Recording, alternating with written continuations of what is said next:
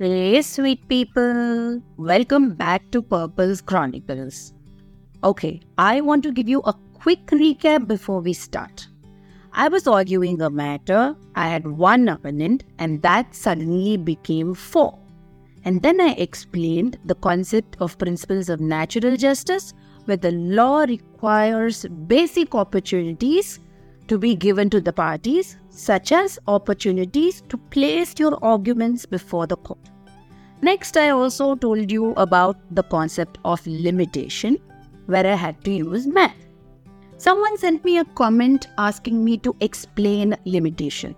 So briefly, limitation is the time period within which you have to file a case. So to calculate this, you need to know the date on which the order was passed, against which you want to file an appeal, and then you calculate the last date on which the appeal can be filed.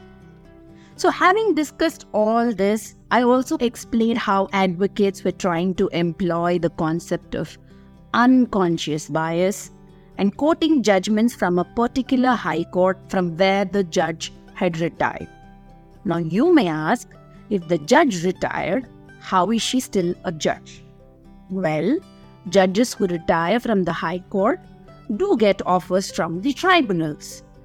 So having completely covered the past episodes, let's move on to what happened in court that day. As I heard my opponent counsel say, our High Court, I quickly realized that I had to object on the spot. I rose. Rather, I jumped from my chair and said, "My lord, I don't understand the phrase our High Court." And I had to do some damage control. May I remind my learned friend that even if her lordship visits our state, she will still be her lordship and accorded full respect. This had its desired effect. The judge immediately said, "Don't worry," which means she understood what they were trying to do. And then you may also be wondering why the expression learned friend. Well, that's how we refer to other advocates or counsel. Now, this is not purposeless. There are two reasons for why this phrase is used. One, it reminds us to respect our opponent, and hence the word learned. You also know that you can't undermine or underestimate your opponent. So it's also telling you to be cautious. The second thing is the word friend. It reminds us not to develop ill will against other professionals who are doing his or her job. Together, learned friend is probably the best thing that was ever coined.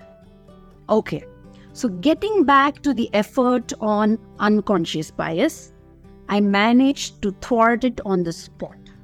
But then, what happened next? What was the next contention they took up?